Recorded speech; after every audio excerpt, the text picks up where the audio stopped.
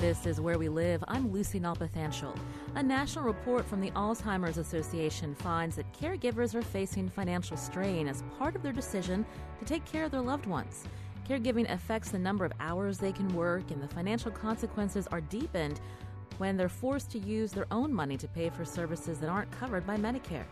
Connecticut Health Investigative Team, or CHIT, looked into the prevalence of Alzheimer's in our state and the realities facing caregivers. We'll talk with a reporter about what she uncovered. Coming up, we'll hear from caregivers themselves and find out about the support they receive. With recent budget cuts, is the state providing caregivers adequate assistance?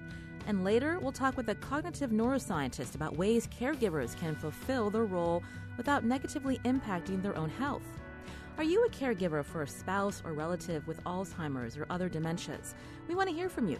860-275-7266, 860-275-7266.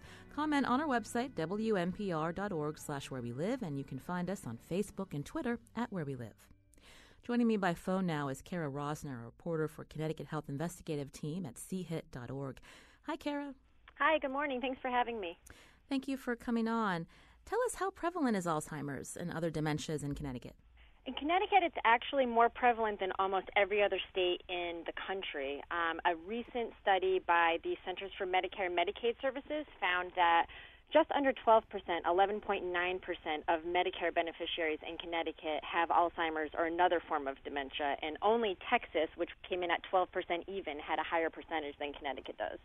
And with our older population, so anyone 65 and older is considered in that target range for Alzheimer's? Yep, exactly. And actually, that's one of the key reasons why experts think that Connecticut has such a high prevalence is because of our aging population. About a year ago, in July 2015, the census estimated that 16% of the state's population is age 65 or older, which, as you mentioned, is kind of the key demographic that Alzheimer's and dementia is impacting. So who cares for the majority of them? Are they in nursing homes or other long-term care facilities, or are they cared for by mostly caregivers at home? What I have found in my reporting is that there are a decent number, especially in the later stages, who need, if not in-home care, they're getting facility-based care, but a lot of people are really trying to care for their loved ones at home as much as possible, both to keep them actively engaged in their typical daily life, and also to save some expenses because the cost of in-home and facility-based care is just really astronomical for a lot of families. Let's talk about the cost, because your recent story uncovered that, for people that are dependent on Medicare, yep. Oftentimes there are treatments and services that aren't covered. Can you talk about that? Yeah, exactly. Medicare covers a lot of fees pertaining to doctor's visits and some hospitalizations, depending what it's for. But a lot of the really big-ticket costs, including that home-based health care if someone's in a facility, those are all coming out of caregivers and families' pockets. And then there's also a lot of extra costs that people don't realize, paying for adult diapers when patients become incontinent, paying for transportation if it's needed to get them to and from a lot of doctor's appointments and treatments.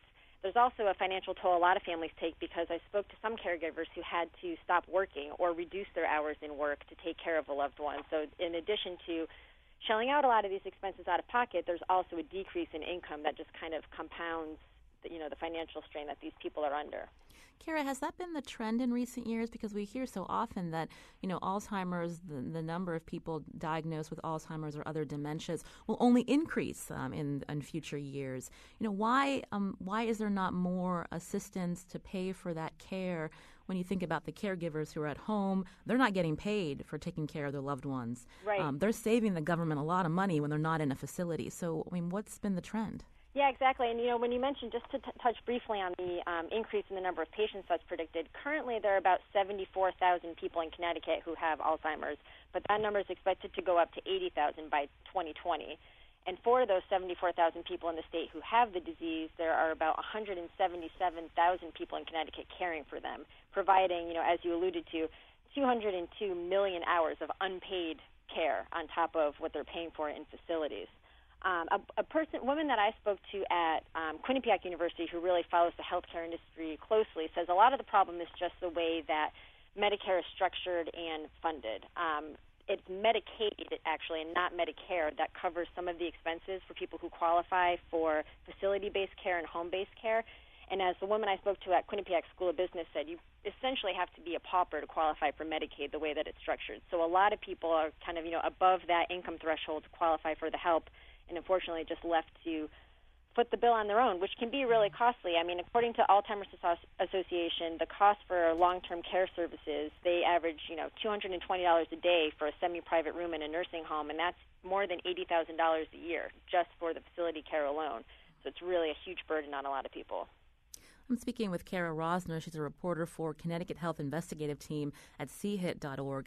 She did a recent story about the prevalence of Alzheimer's in our state and how often people that are on Medicare, if a caregiver, such as their loved one, is taking care of them at home, there's a lot of expenses that caregiver also has to shoulder. Can we talk a little bit about the person that you profiled in your story, Kara, this woman that was taking care of her spouse? Yes, Patricia Lowe of Ridgefield, who is wonderful to talk to and very passionate about this issue. And she's been caring for her 80-year-old husband, Frank, who was diagnosed in 2010. And she really worries about the expenses that they're going to have to face. They have decided a couple of years ago, she's caring for him in their home, and they decided, I think a little over 2 years ago, to forego the medications and a lot of the doctor's visits he was doing and instead opted for more holistic treatments, which they feel like has made a real difference. And she really credits them making that decision with saving them money in the short term. But she says she attends support groups for Alzheimer's caregivers, and she knows what's coming down the pipeline, and expenses are only going to increase, and really worries they've blown through their nest egg that they had spent years saving up. He's no longer working. She's not working. Her full job is really just caring for him, so it's been a tough time for them. If you're a caregiver of someone with Alzheimer's or other dementia, you can join the conversation, 860-275-7266. How have you found a way to shoulder some of that financial burden as well as the emotional stress of seeing your loved one change before your eyes? Again, you can join the conversation, 860-275-7266. Can we talk a little bit more about how it all works, Kara, in terms of the assets that people have? And so, again, if they're not I guess the word you used was pauper. Oftentimes, people want to keep their house, right? So they spend their whole life working, they pay off their home, they hope that asset can go on to their children. But when something like this happens, it really puts them in a tough spot. It does. And Patricia Lowe, who I spoke to in my story, the woman in Ridgefield, said that she actually had an attorney recommend to her that she legally divorce her husband in order to get the assets under her name, which she's not doing. But, it just goes to show kind of the extremes people are forced to go to in terms of, I've heard of people moving assets into their children's name or into their spouse's name just to kind of get their own income level to a place where they can qualify for Medicaid and some of the additional financial help. And that almost takes a lot of future planning. So I know that the government often does a look back for so many years. And so depending on if somebody is diagnosed recently and they just haven't thought about it, often, their assets can't be transferred over as easily. So they may end up losing some of those assets. Yep, exactly. And when I spoke to the Alzheimer's Association, they also said there's a slight but emerging trend of more and more people being diagnosed in Connecticut and nationally, even at a slightly younger age. So, I also spoke to a woman whose husband was diagnosed when he was right around 50. So, no one ever really foresees or expects something like this coming, but you can be even more unprepared if you or your spouse is younger than the typical age group that this usually affects. I want to take a call. Claudio is calling from West Hartford. Claudio, you're on Where We Live. Good morning. How are you? I'm well. Thanks for having this discussion today. It's so important. I work with many caregivers across the state as an advocacy director for AARP, and we've seen this firsthand, how the struggle of family caregivers who want to provide for their loved ones and do so at home. So I just wanted to share with your callers today and your listeners at home a couple resources that AARP has.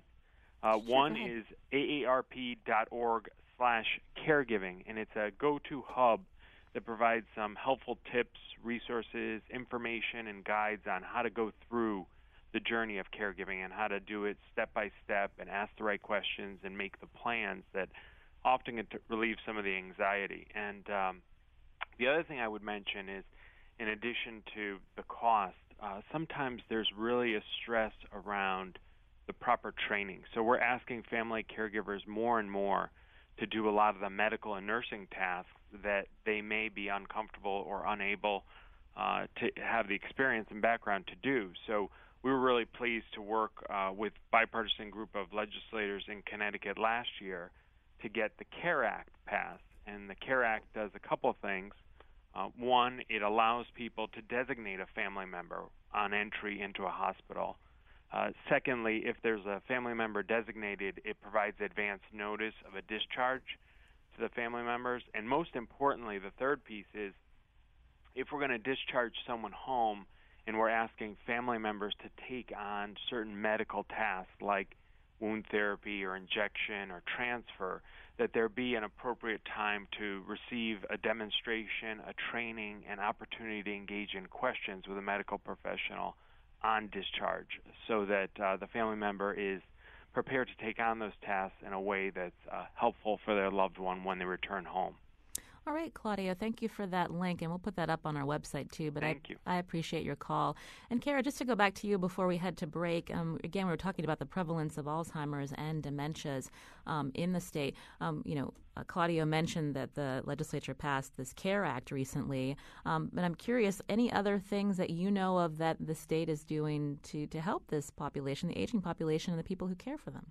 Yeah, there's nothing on the state level that I'm aware of, but I do know there's obviously a lot of attention and focus on potential fixes, or changes that can be made to the Medicare system on the federal level because politicians are very well aware of the financial toll this is taking, not only on families, but also on the Medicare system overall. There's a statistic from the Alzheimer's Association that total payments for health care, long-term care, and hospice care this year are expected to top $236 billion for people with Alzheimer's and dementias, and about half of that is going to be paid by the Medicare system. At this point, 1 in every 5 Medicare dollars is spent on Alzheimer's and dementia, and that's expected to rise to 1 in every $3 by 2050. So it's unfortunately a problem and a disease that, at least in the short term, doesn't seem to be going away, and the financial impact really has a lot of different ripple effects.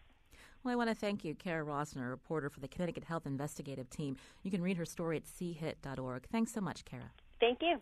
When we come back, we'll hear from caregivers of people living with Alzheimer's and other dementias. Are you one of them? Join the conversation, 860-275-7266. And later in the hour, we'll speak with a neuroscientist about the health impacts of caregiving. This is Where We Live.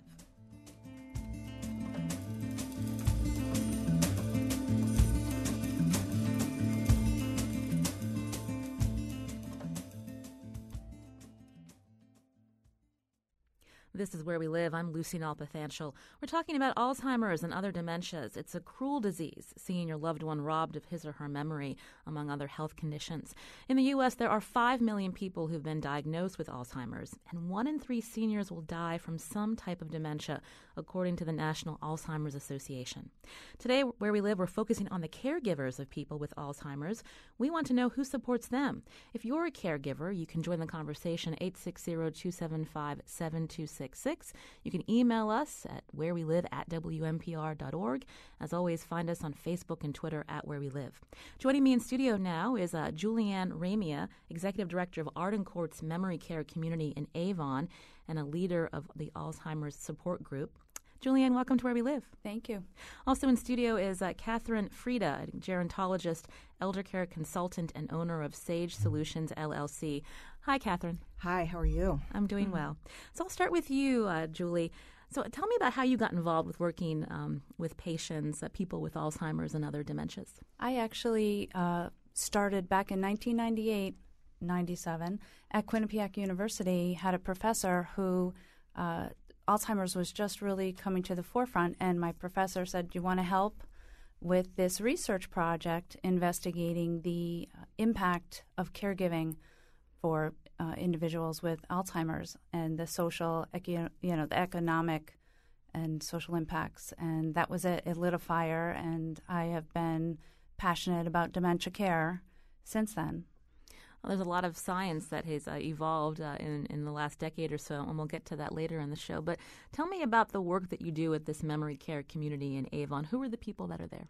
We have people who come in with all different types of dementia. It could be Alzheimer's, Lewy body, Parkinson's, and we take a family approach. We support the whole family. It's a difficult process making the decision for someone to come into a memory care community.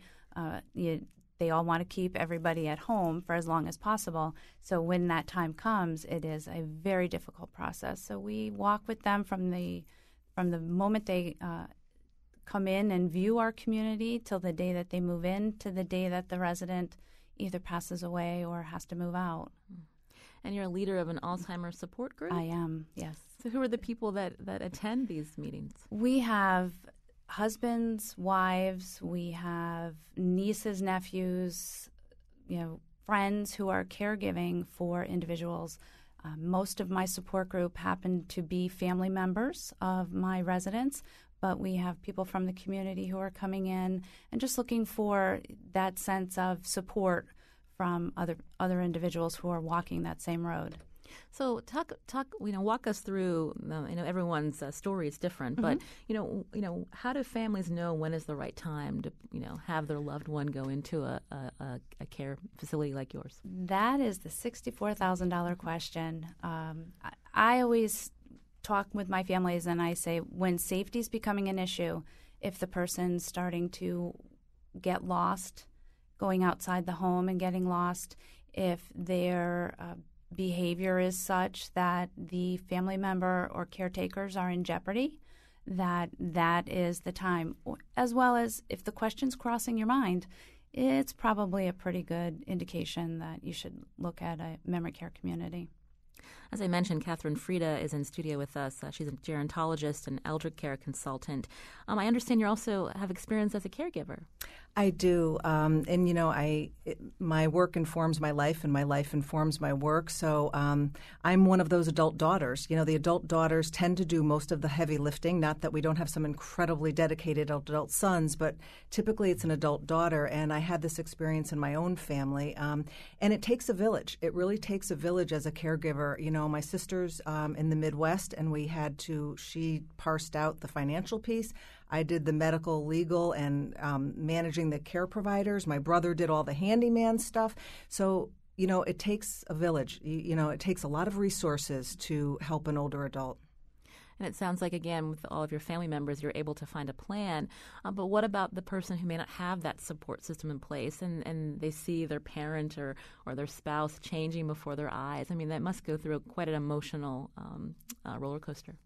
It does, and we're geriatric care managers, so that's kind of where we come in. The phone call is, we're at a crossroads. We don't know what to do. We need an objective assessment. We need a plan, and so we'll come in and meet with the family.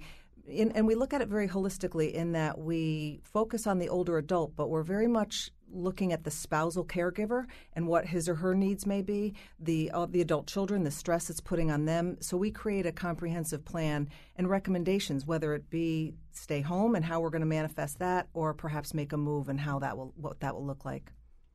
And it's not just the emotional stress. I mean, we were just talking with a reporter about just the financial I hate to use the word burden, but it is, because you're dealing with your own life and your own job and your family, and then you feel the need that you need to step in and care for your elderly parent. So, I mean, can you talk a little bit about that? How do you help them navigate that financial road too? Do you want to start, Julie? What we do, we are a private pay. All assisted living in Connecticut just about is a private pay, but many individuals, they have long-term care policies. So we kind of ask questions. Was the spouse a vet? Are they eligible for the aid and attendance program through the Veterans Association or the Veterans Administration? Do they have they reached out to the Alzheimer's Association? Many just need respite, and there are some respite programs. So we do try to help them ease the burden as much as we can through those different funding sources, but it's limited. We haven't. I don't think we as a state, as a society, have realized just what an impact it is financially on these families to take care of somebody with dementia. And so I think we need to do a little bit better job. And it's not an exclusive problem, right, Catherine? Because, we were hearing the statistics from the Alzheimer's Association that 1 in 3 seniors will die from a type of dementia. And so it impacts a lot of people. It impacts an incredible amount of people, and I couldn't agree with you more. Unfortunately, if you had, $500,000 to your name, that could go extremely quickly. And then you could be at the stage where you qualify for Medicaid benefits, in which case, if you're in a skilled facility, for example, that would be borne by Medicaid. But if you're home and you're private paying for care, or you're in a assisted living facility and paying for care, you can run through your life savings in no time. Because this, particularly with the dementias, this disease is not necessarily a quick one. This could go on for 10, 15 years. We're talking about a lengthy chronic progressive brain disease. I think I read in Kara's story that I think like a year of private care could be like $80,000. At least. Easily. In a skilled facility, that's a low number. Yeah. And you mentioned, Julianne, about long-term policies. Can you talk about long-term care insurance and how is that what it's called, or how common is that, and is it expensive? Is that why people don't do it? Well, if you bought into it back in the 90s, you have a chance of having a really good policy. The insurance industry caught on relatively quickly that the expense of caring for someone in either in a skilled nursing facility or in an assisted living community is quite expensive. So if you're looking at a policy nowadays, it's going to be may not have the coverage that some of the older policies have. But there's some really good ones out there, and I encourage families to read their policy if they have one, and see what the fine print says, because a lot of times they will cover 100% of assisted living and skilled nursing if somebody needed that level of care. But we do here in Connecticut have the long-term care insurance. The partnership. Partnership, yes. Thank you. And people can reach out to them, and they do have a variety of plans that they can refer an individual to. So, are you a caregiver of a loved one? You can join the conversation. Tell us how you handle both the emotional and financial stress. 860-275-7266. We're talking about state and how the state can help. There's state programs. On the phone with us now is State Representative Joseph Serra, who's co-chair of the Aging Committee at the legislature. Representative Serra, are you there? Oh, I don't think he's there. So I guess we'll just we'll hopefully get him to join us. But I wanted to take a call now. Molly from the Connecticut Community Care, Inc. Are you there, Molly? I am here. Thank you so much. All right. Let's hold on one second, Molly. I need to let's try to get her one more time. Molly, are you there? I am. Okay. Here, yes. Okay, Molly, from Connecticut Community Care, Inc., and it says that you've been a caretaker for both parents. Tell us about that journey. I'm the president of Connecticut Community Care Incorporated, and I left your listeners think that I'm only talking the talk. I also walked the walk. I cared for my 103-year-old dad and 93-year-old mom, both of whom had dementia, at home until they died. And so I have a deep understanding of these issues.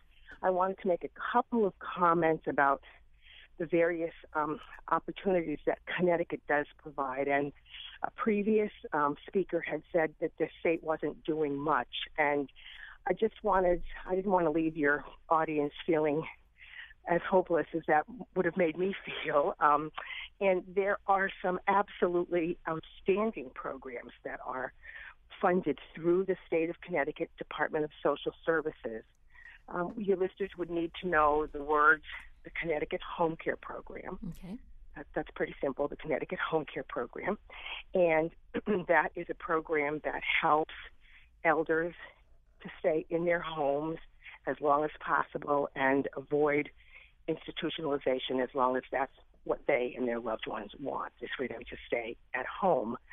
There are literally 14,000 people in Connecticut who are on the Connecticut Home Care Program now. Not all of them have dementia. Many of them do. A previous speaker talked about having to become a pauper to be on the state programs. While there are situations where it certainly feels that way, I would also want to say that there are, in some of these very specialized programs like the Connecticut Home Care Program, there are some different income and asset requirements than there are for the traditional Medicaid programs. And so I would really advise that your listeners find out about those programs in the event that their loved one might be eligible. All right, and the Molly. other thing I just wanted to assure your listeners, there was a conversation in the beginning about people having to give up their homes, and I know, Lucy, you were saying that it was a sad thing when families thought they were going to be able to leave their home as part of their legacy to their children. I don't disagree with that, but I do know for a fact that spouses do not end up having to leave their homes. There are very special laws that cover the transfer of a home from one spouse to another if one spouse needs to go on Medicaid. So I didn't want people to be alarmed, thinking that they would be losing their house if they turn to the state for support. Well, thank you, Molly. We want to take some more calls, but if you could just, I know you have an email address for our producer. If you could just email us some of that information, we'll be sure to put that up on our website. So I do appreciate your call. I did want to get back to State Representative Joseph Serra. Representative Serra, are you there? Yes, I am. Can you tell us about the work that you're doing as co-chair of the Aging Committee and how that relates to our population of people who have Alzheimer's and other dementias? Well, obviously you're aware the Aging Committee takes a whole gamut of senior issues. In terms of what our main goal is, we call it aging in place. We're trying to keep seniors in their home as long as possible before they have to seek some other alternative care. So that's the bottom line for at least the philosophy the state of Connecticut has embraced. Representative Serra, I'm sorry. I think a lot of people may not know what the Aging Committee does. Could you tell us about the work that you do? Well, all issues that involve seniors, aging, any aging issues, senior issues, whether it's Alzheimer's, whether it's all types of home care, any of those issues come before our committee, and we hold hearings, and various people who support all the aging issues. The various organizations will come and testify either for or against whatever type of legislation is being proposed. That's basically what we do, and we'll take all these calls involving senior issues. We're like a clearinghouse with all the other agencies. We heard a caller earlier in the show from the AARP mention the CARE Act. What are is there legislation that the Aging Committee will be proposing, or other things that residents should know about if they're caregivers, of where they can get assistance? Well, I think for me, my experience up in Hartford has been, it's best if you don't have an answer is to call your state representative or your state senator, and he and his staff, or he or she and the staff, will get the answers and direct the caller to exactly who he or she should be contacting for assistance in whatever the issue is that they're calling their state representative or senator about. And especially today with the issue of the budget and changes that are taking place and layoffs and all that, personally, I would call either your representative or your state senator with whatever issue you have regarding senior issues. And then you mentioned with the budget crunch from the last year and in the future years, I know that there is the legislature's Aging Committee that you say hold hearings and consider legislation. There's also the recently consolidated Legislative Commission on Women, Children, and the Elderly. There's also the Department of Aging. So lots of different places to provide support. Is there enough support for the aging population and their families? Well, quite frankly, since this is all new, I'm looking forward to dealing with the new setup. How it works at this point, I don't know, because I have no experience because of the changes that were just made in this past year's budget. Hopefully, we can still provide the services for our senior population that we have been in the past. But we'll see as this unfolds this next session. All right. Well, I want to thank State Representative Joseph Serra, co-chair of the legislature's Aging Committee. If you have a question or comment, 860-275-7266. Today we're talking about caregivers who take care of loved ones with Alzheimer's and other dementias. You can join the conversation. Coming up, we're going to have a conversation with a cognitive neuroscientist, but I do want to take another call. Jane from Haddam. Jane, you're on Where We Live. Hi there. I'm calling because my mom, she's 89. She has mild dementia, but physically she's not able to get around really well. I sold my business in California to come out here and take care of my mom. She was in her home for a while. I kept asking, what are the programs? She made too much money. Then I got her into a beautiful assisted living facility where I had to sell her house to supplement her income that she was getting. She is a former state employee her whole life. And she had a fall, went into the hospital. They recommended at the rehab facility that she needs 24-hour care 7 days a week. And I was providing through myself, I was paying for private aides at her assisted living facility 4 hours a day, and I was about to up it. And they told me, nope, that's not enough. She had to then, I ran out of choices. She had to go into the nursing home. I had to go through all her money because she had to be a pauper to be able to be there. No longer could be in her assisted living. I have her cat. And now, in the first 2 weeks she was there, she fell twice. I called the ombudsman in Connecticut. I called the Department of Aging. I called everybody. And the ombudsman told me what constitutes 24-hour care in a Connecticut facility is 1.9 hours a day. And I said to her, so my 4 hours a day exceeded what is considered 24-hour care. And she said, absolutely. And I'm here to tell everybody, if you think it's anything else but about making money, you are mistaken. You're absolutely mistaken. It is all about money. They upped my mother's assisted living apartment $1,000 when she left. So that's what I'm dealing with now. And we went through all her money to make her, to be able to go on to Title 19. And now we have no options. And I have called everybody. I spoke to her, what I thought was a geriatrician. They don't know about help. It's a very, very difficult system. And that's all I have to say. And I'm going to try to reach out to some of these people on the program today because when I do, they're like, sorry, there's not a lot you can do. Well, Jane, before you go, I wanted to, we just had a state representative on I asked him about some of the programs and assistance that is provided. As a caregiver, as someone who's dealing with this with your mother, what do you need? You know what? I would have needed, I kept asking for counsel. I had moved back from California. I wasn't, familiar with what was going on. I said, what are the programs? What are my mother's options? We had social workers there, and they kept saying, your mom makes too much money, her pension and her Social Security. And every time I would ask, well, what can I do? What can I do? It always came down to there's nothing you can do. And honestly, that is the truth. They said you have to go through, they call it paying down, getting rid of all her money. So my mother, who worked for the welfare department from the time she got out of high school, I'm sorry, I'm getting emotional, all the way, till she retired, worked and saved, and we just had to go through all her money. There's no house for anybody. We had to spend down all her money, and now she's in a nursing home where she gets 1.9 hours a day with an aide. And by the way, the aides, they make maybe $10 or $12 an hour. I was paying our private aide $25 an hour, and they keep their costs down in these nursing homes by not paying the aides a lot and not having a lot of aides in there because they are about making money. Well, I want to thank you for calling, Jane, and I wish you good luck. And I want you to just continue listening because I want to ask our two guests in studio about your story.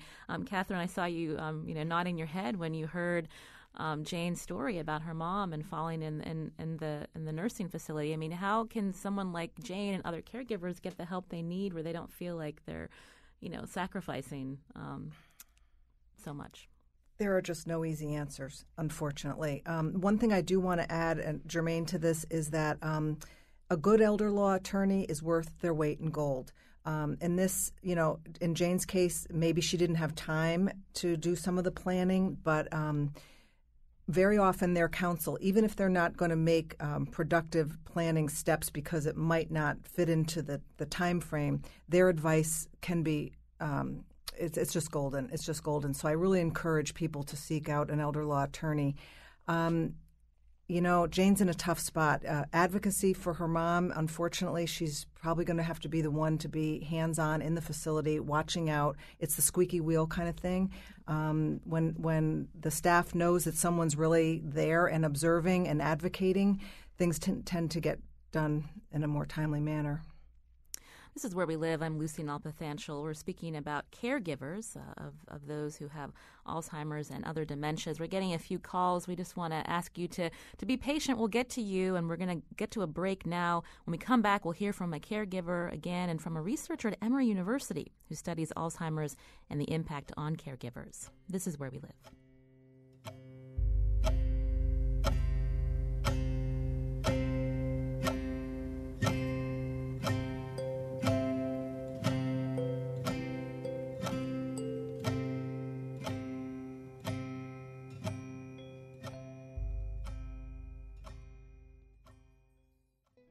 This is Where We Live. I'm Lucy Nalpathanchel. Coming up Monday, why are some people more susceptible to addiction than others? On the next Where We Live, we'll take a look at the work of researchers to better understand the biology of addiction.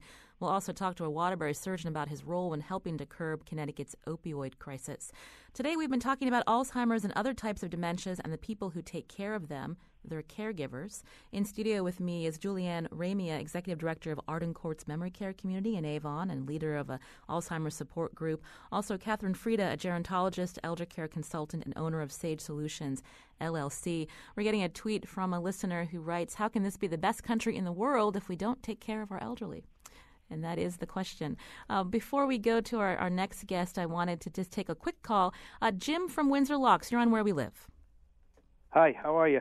I just wanted to tell you I had a similar experience as Jane did. I'm crying my eyes out because I dealt with my dad for 9 years.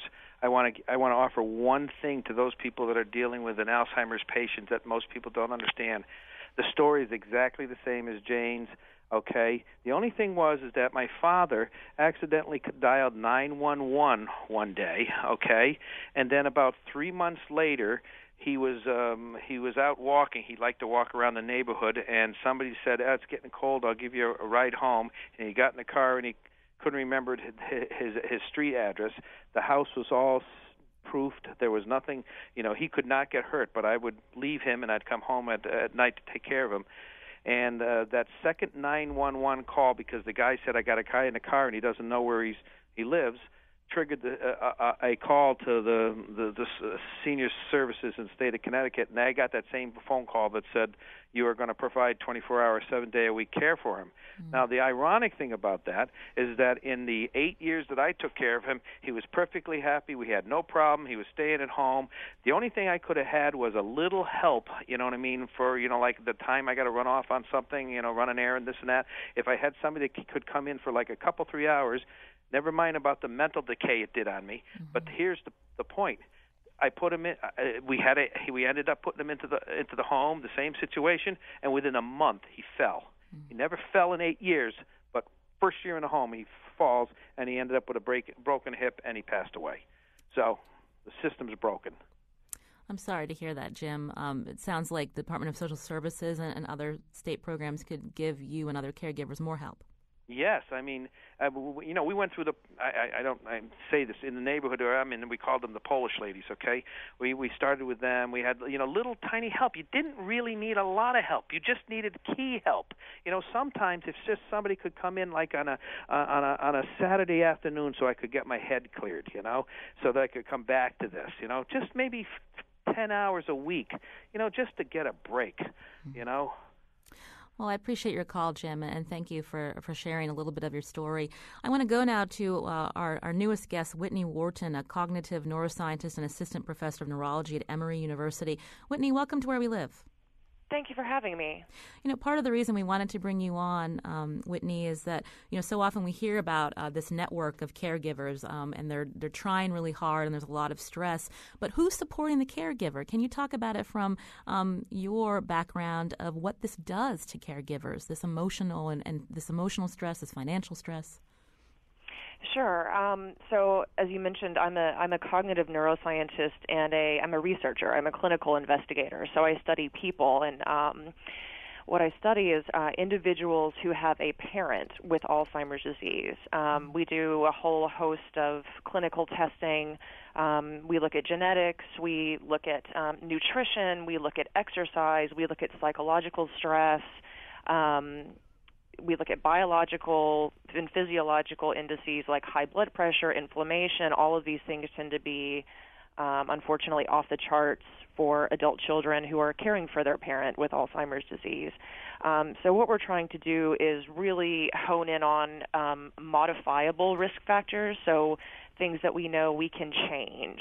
So we can change, easily blood pressure. We can give information about nutrition, exercise, hopefully try to alleviate stress through programs such as those that were discussed earlier in the program, and really, just giving the caregivers a voice to be able to, express their feelings, tell them that it's okay to ask for help. But clinically, we try to look at, because unfortunately we don't yet have a cure for Alzheimer's, we try to look at these early biological markers and see who goes on to develop Alzheimer's themselves and who doesn't, because unfortunately there's a large genetic contribution to Alzheimer's, and people who have a parent are more at risk for the disease themselves.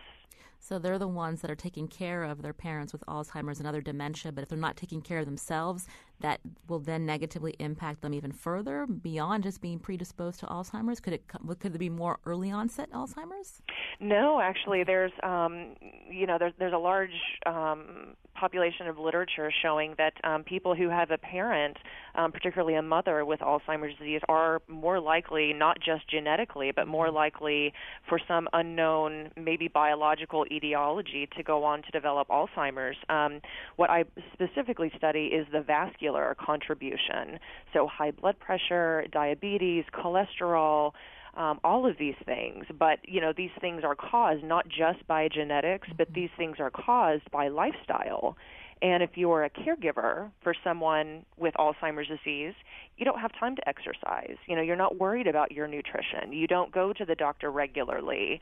You don't have time to, kind of step away, as the gentleman said who just called in last. He doesn't have time to run an errand, let alone kind of step aside and say, okay, what am I going to do for myself? And we really don't know what the long-term psychological and physiological effects of caregiving result in.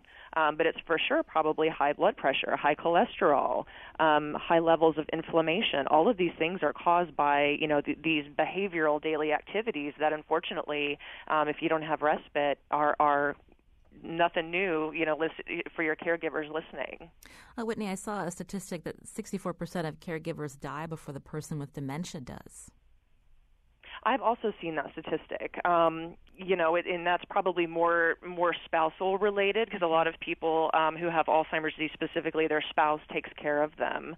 But for the adult children, like I said, because we don't have a cure, we're trying to go further and further and prevent Alzheimer's disease before we have to cure it. So we're interested in kind of these early middle-age changes and seeing if there is either lifestyle or pharmaceutical intervention that we can give them during middle age, which is the time that we know the neuropathology, the brain changes of Alzheimer's actually begins, which is middle age. And advice for caregivers, ways that they can stay healthy? Sure. Number one, I would say make sure, during middle age, particularly for women, this is a time of our life when, our blood pressure is going to increase. There's lots of stuff going on with our body during the menopausal transition. If you have a high blood pressure, make sure that those levels are in check. I just read an article the other day saying that even people that are on a blood pressure medication, they don't take them regularly. So only 37% of individuals who are on a blood pressure medication actually have controlled blood pressure. So make sure you're going to the doctor. Make sure you're taking care of yourself physically, first of all, and then, ask for help. Particularly for women, we grow up taking care of our children. We're kind of lifelong caregivers because as soon as our children get into high school and college, a lot of times we're then taking care of our parents. So if you're not taking care of yourself and making sure that you ask for help from neighbors, from your community, don't be afraid. There's services out there, but also just to friends and family members. If you need 3 hours, try to find something that you can do to run your errands, but also just to have time to do anything for yourself, whether that's go to church, take a walk, go to yoga, anything that you can do to kind of center yourself and take a break. Because it's also good for the care recipient. It's also good for your parent to get away from you for a little bit, because the dynamic of the caregiver, care recipient, parent-child dynamic changes, and that in itself is very stressful. I want to take a quick call. Lisa from Meriden. Lisa, you're on Where We Live. Hi. My name is Lisa.